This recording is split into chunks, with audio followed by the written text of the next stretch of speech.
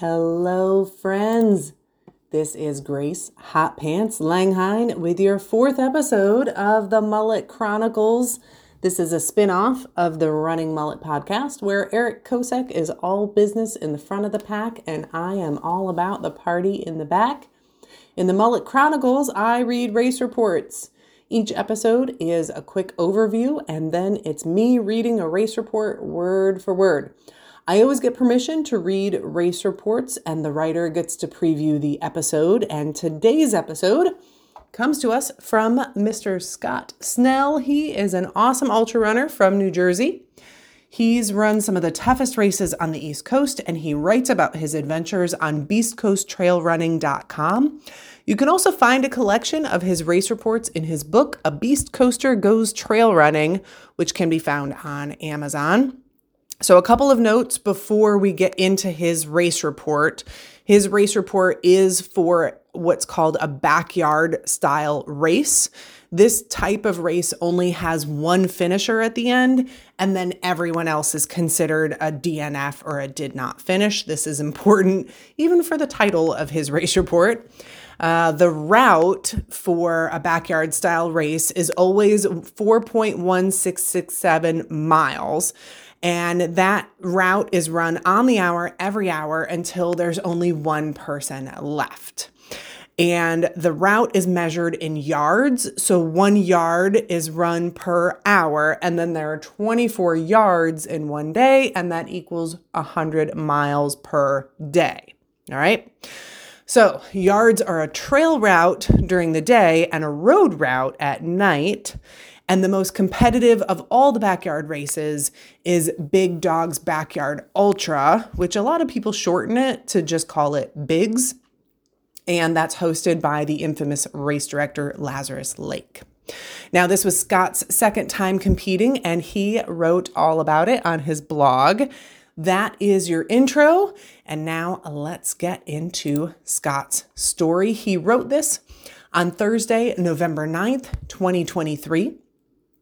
Titled 2023 Big's Backyard Individual World Championships, DNF number 2.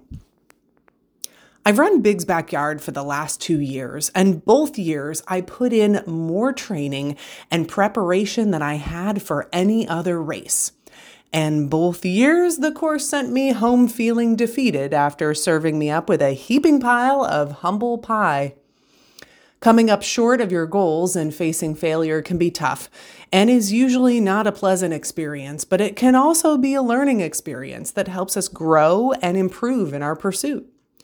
With a few weeks between me and my second DNF at Big's, I feel like I've handled this one emotionally better than the first, and I am certain I've learned from this one. This year's edition of Big's Backyard was the Individual World Championship competition, so slightly different from last year's World Team competition. The Backyard International Championship competitions are usually conducted annually, alternating between an individual competition on odd years held on the original backyard course in Bell Buckle, Tennessee, and a national team competition on even years run remotely as a satellite competition at the home course of each team. The standard backyard rules apply for both types of competition, but there are some intricate differences between the two types of competitions. Since this was my first time competing in the Backyard Individual World Championship, it felt much different than last year and felt like a pretty big deal to me. I had some really high hopes for my performance, and my lowest goal in my set of cascading goals was to improve my PR of 62 yards for the course. Unfortunately, I failed to reach my lowest goal, and my remaining goals only went up from there, far out of my reach. Day 1. The first day on the trails felt good overall, and actually went by pretty quickly. The first 11 hours on the trail felt relatively easy compared to how difficult I remembered the trail being from last year. I spent much of the day meeting and chatting with some of the best backyard runners from all over the world. The rest of the day was spent catching up with the American runners that I ran with as a part of Team USA last year. Some of them I had run with only a few months earlier at Capital Backyard Ultra, but others I had not seen since last year at Biggs. With all of the socializing and just refamiliarizing myself with the trail and my time checkpoints, the first day of trail yards was over before I knew it. It seemed minor at the time, but I was having some intestinal issues and making more stops at the porta potties than I probably should have. I figured it was just nerves and would get better as the day progressed. But in hindsight, it may have been more akin to the pebble in the shoe analogy, where it seems like a minor inconvenience until it leads to a painful blister that really can't be fixed. Night 1. The first night on the road brought back many memories. The sky was clear and filled with stars. The temperature was comfortable, for which I was very thankful, as it was the extreme drop in temperature and strong winds that I credited with a heavy dose of the blame as to why I quit when I did last year. The road yards felt really like a continuation of the first day. As every runner's pace changed a bit from trail to road, I found myself still meeting new runners throughout the night, which helped pass the time and ward off sleepiness. I never felt too sleepy the first night, and as the sun rose on the last road yard, I felt refreshed and excited to get back to the trails. Day 2. My legs felt good to start the second day of trail running, and I didn't feel too sleep deprived for having run through most of the night. I was still feeling good at this point of the race. I think it was at some point during the second day that I tried to address the intestinal issues I was still having. I took some anti-diarrhea medicine to help treat it. I also stopped taking the gels I had been eating hourly and cut off the coconut water I had been drinking between yards. The thought was that I may have been taking in too much sugar, or the coconut water was acting as a laxative. I've used coconut water at plenty of other backyards and never had these issues, but I had brought a different brand for this race. Ultimately, I don't know what the cause was, but we were trying to resolve the problem as quickly as possible, which meant getting rid of the two readily apparent possible causes. As day 2 continued, fatigue began to set in, and the overall difficulty of completing each yard seemed to be mounting with every yard. I continued grinding and looking forward to the switch back to the road, even though I knew it would bring with it the challenge of a second night of sleep-deprived running. For those last few day yards on the trail, I couldn't stop thinking about how the trail felt more difficult this year on the second day than it did last year, and what an extreme change I had in my perception of difficulty in just 24 hours. My perception of the trail difficulty had made a full reversal from much easier than I remembered to tougher than I remembered. Night 2. It was during the second night that the thoughts of how I was not going to have the race I had envisioned began to materialize more completely, seem more real, and become much more difficult to suppress. I was feeling more sleepy than the first night, but not getting much sleep in the few minutes I closed my eyes between each yard. I didn't feel like I was working super hard, but still I was only coming in with about 7 to 8 minutes to spare. On top of it, I was still having some gastrointestinal issues, so much so that after one of the middle of the night yards, I had to make a quick impromptu underwear change. Please don't ask for details. It was bad, but could have been far worse. The second night presented far more challenges than I expected going into this race. Thankfully, I was able to overcome them and survive to see another sunrise, thanks in big part to the persistence of my crew and the other runners. My crewman, Marty, did all he could to keep me focused, fed, motivated, and on task, even when my attitude in the crew area was pretty crappy.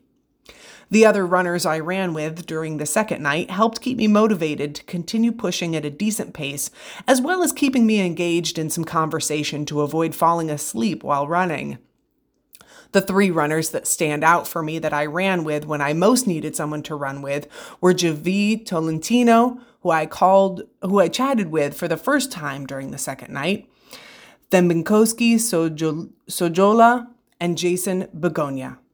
I can't express how valuable it was to me to share those miles with them in the wee hours of the morning as I was desperately looking forward to the sunrise. Day 3. After the second night, my legs were feeling pretty shot, and I was uncertain how they would react when we switched back to the trails. I had the same worry last year, fearing my legs would be dead when they hit the trail again, and I would time out on the first trail yard of the third day. With that worry in my head again, I hit the half-mile road out and back section at a relatively faster pace to bank some time before the remainder of the day course that is all single-track trail with some sections that are a bit on the technical side. It surprised me again this year, just like last year, how good my legs felt getting back on the trail after the second night. Other than being overdressed for the weather, I had failed to change out of my long sleeve shirt and kick off my running pants that I had put on as temperatures got a bit lower during the second night. The first yard of day 3 on the trails was honestly one of my most enjoyable. As I ran that yard, I started to think that maybe things were starting to turn around for my race. Even though I had to make another emergency roadside bio break, all the while one of the camera drones hovered above my head on the last road yard, I thought maybe that was the last of my digestive issues. Maybe day 3 will finally be the smooth sailing yards that I had expected early in the race. The next few yards got a bit more challenging, but I was still completing them with 3 to 4 minutes to spare. That went on until yard 54. Early during that yard, I got a bad feeling in my stomach.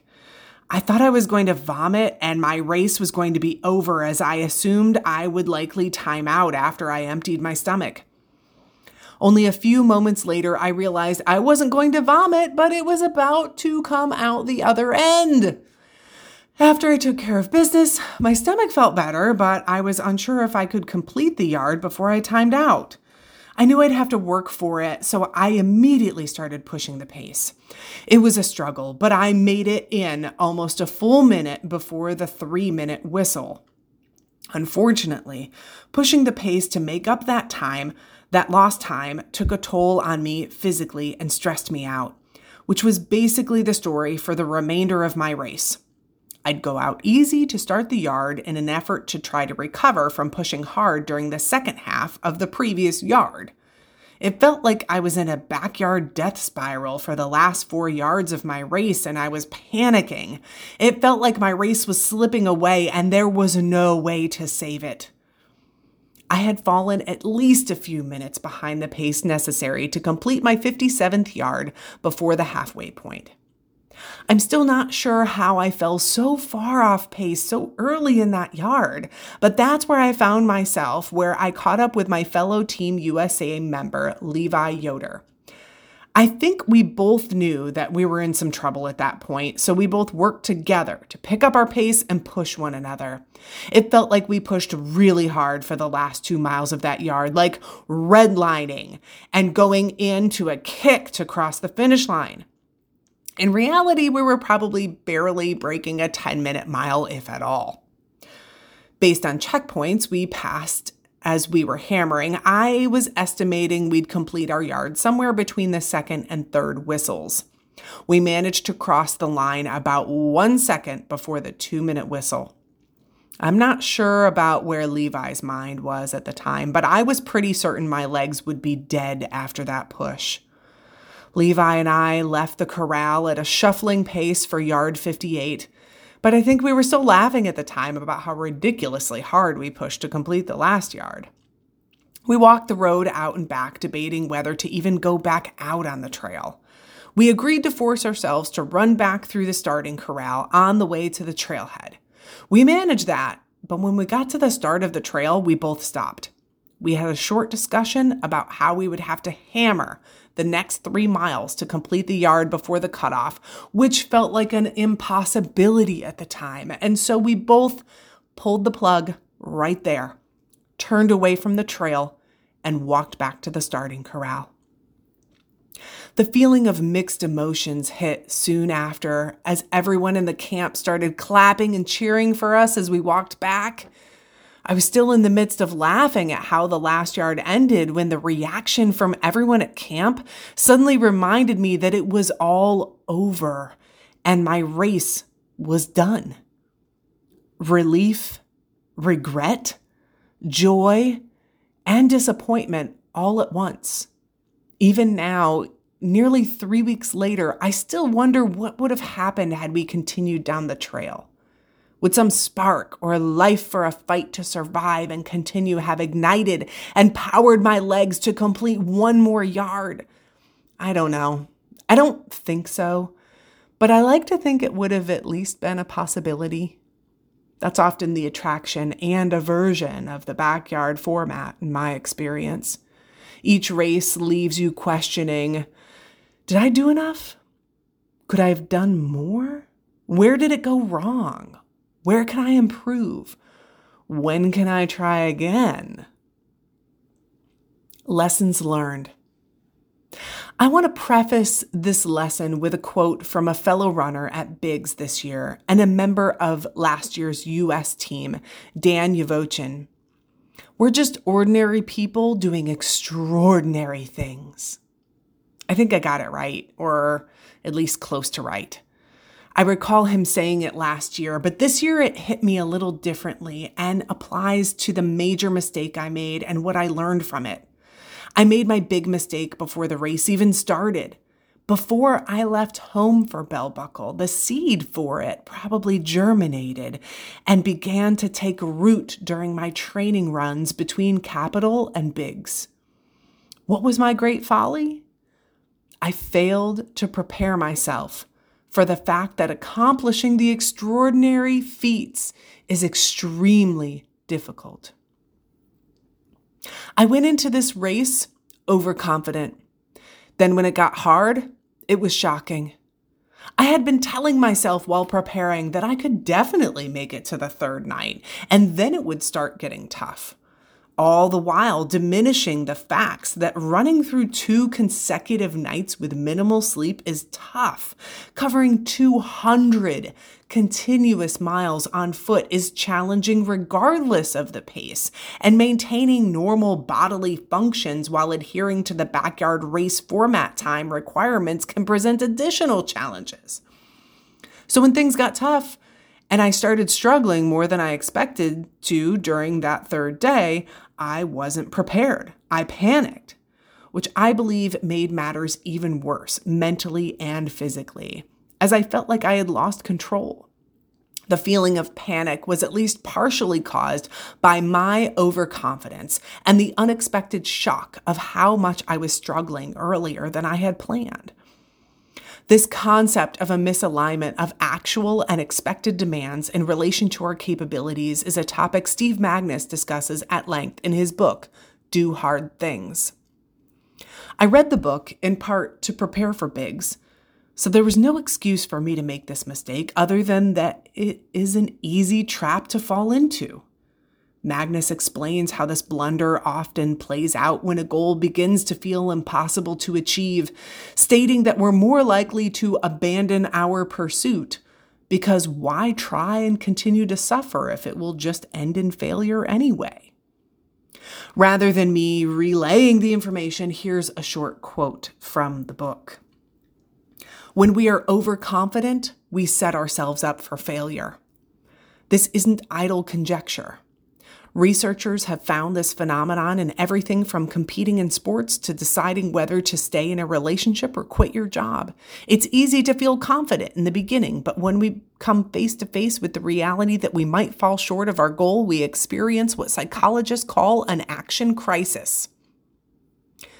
Since I read the book, I should have learned this lesson already, but sometimes it takes experience to learn a lesson. At least, I hope that this experience has taught me this lesson well enough so that I remember it and do not repeat it at future backyard races. Thank you so much to Scott for sharing. You can again find Scott at beastcoasttrailrunning.com, and you can submit your race reports to me on Facebook, on Instagram, and at therunningmullet@gmail.com. And you can listen to Eric Kosek and I live Monday every week at 7:30 p.m. Eastern, talking about all things running at The Running Mullet. Thanks so much for listening. You are awesome.